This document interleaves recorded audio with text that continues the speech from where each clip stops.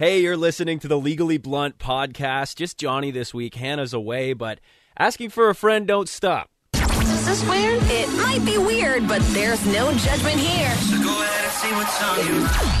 It's Asking for a Friend on 93.9 Virgin Radio. So with Hannah away this week, I'm really going to need your help with this one. You can text along 10939, and if you ever have a situation you want advice on anonymously, you can do that on our website, 939virginradio.ca.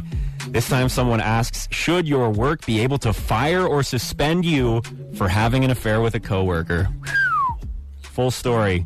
They say, my coworker and I are in loveless marriages, and we started having an affair 3 months ago. We are both now planning to leave our spouses. Someone at work found out about the affair after seeing us on the weekend, and now my lover and I have a meeting with HR. They say it sounds like we may get suspended or even fired for the affair. Our company has no written policy about coworker relationships. They say our affair hasn't affected our work. I don't think we should be suspended because our affair is none of our employer's business. I think our company is crossing the line. So they're asking you, what do you think? Should we be suspended for this? I think we're in trouble because some of our coworkers are uncomfortable with the infidelity. But again, it's none of their business. Is it? Is it their business if the affair started at that business? I don't know. You could text 10939. We also have a poll up on our Instagram story, Virgin Radio Windsor, if you want to weigh in like that. So far, 100% of the votes say, yeah, you should be able to get fired or suspended for having an affair at work. But why? That's what I want to hear from you. Text 10939. Is it inappropriate for that to happen ever? Are there companies that have policies that say, no, you can't? If you enter into any sort of relationship at work, whether it's, you're cheating on your spouse or otherwise, that shouldn't be allowed. What do you think of dating in the workplace in general? All of these things, I would love to hear from you. You can text 10939 because when I don't have Hannah to help me out with these ones, I'm just like, I don't know, man. I can't give you any advice. I've had one relationship my entire life for the last 14 years. I'm lost. And since we posted these on our Facebook and Instagram, so many people weighing in there. Brad said, if there's no policy and they fire you, get a lawyer. They can't do that. DJ Joey Beats just says, God's plan. How is this God's plan? Kimberly says, this is karma working its way, I guess. So you think they deserve to get in trouble. Melissa says, no one's business what people do in their private time. If it doesn't affect their work ethic, no one should be fired over this nonsense.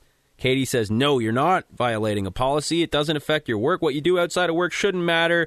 No one's business, says Amy. No, says Lily. Most people are saying they shouldn't be punished at work for having an affair. Hello. Good morning. It's Johnny from Virgin Radio. How's it going? Good. How are you? Good, Kenzie. So you are thinking for asking for a friend, it would make sense for them to get fired if they were caught doing that thing at work, right? Yes. Okay. But otherwise, it should be all right.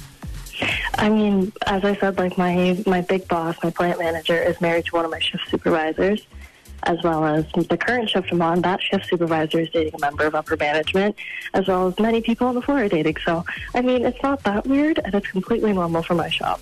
Yeah, I think so. It's like someone else texted before, and they were like, look, if I'm not going to meet someone at work, where am I going to meet somebody? Exactly. Well, thanks for weighing in. I think that's a good line to cut it at. It's like, okay, it's all right to have these relationships, just don't do it at work. Exactly. And we should mention, too, there's the affair angle as well, right? Like in that case, I'm sure that none of it started as affairs, and if it did, again, none of my business. But that's the thing, is that, does it reflect poorly on a company where they're like, yeah, man, it's all right, we're all having affairs here, everybody's cheating. Not saying cheating's a good thing, it's bad, but a lot of employers are having a hard time keeping a hold of workers nowadays. Maybe that would be a selling point, I don't know.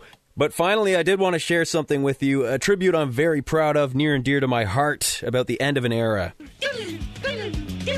Pour one out for Dr. Phil, calling it quits after more than 2 decades on air. I guess it's coming to an end after this season. So let's look back on maybe one of the most iconic moments as we say goodbye to Dr. Phil. Did you say the hoes are laughing? Yep. So the audience are a bunch of hoes? Yep.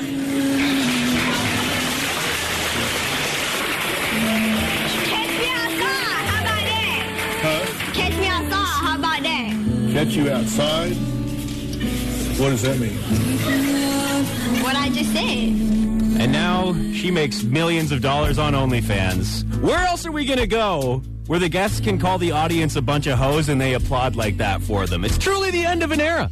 So long, Dr. Phil. Oh, who's this? Open the door or I'm going to throw rocks through your windows, you dumb whore. That's uncalled I want for. the money. I'll raise enough hell till you give in and give it to me. What money? Dr. Phil, no! Dr. Phil, no!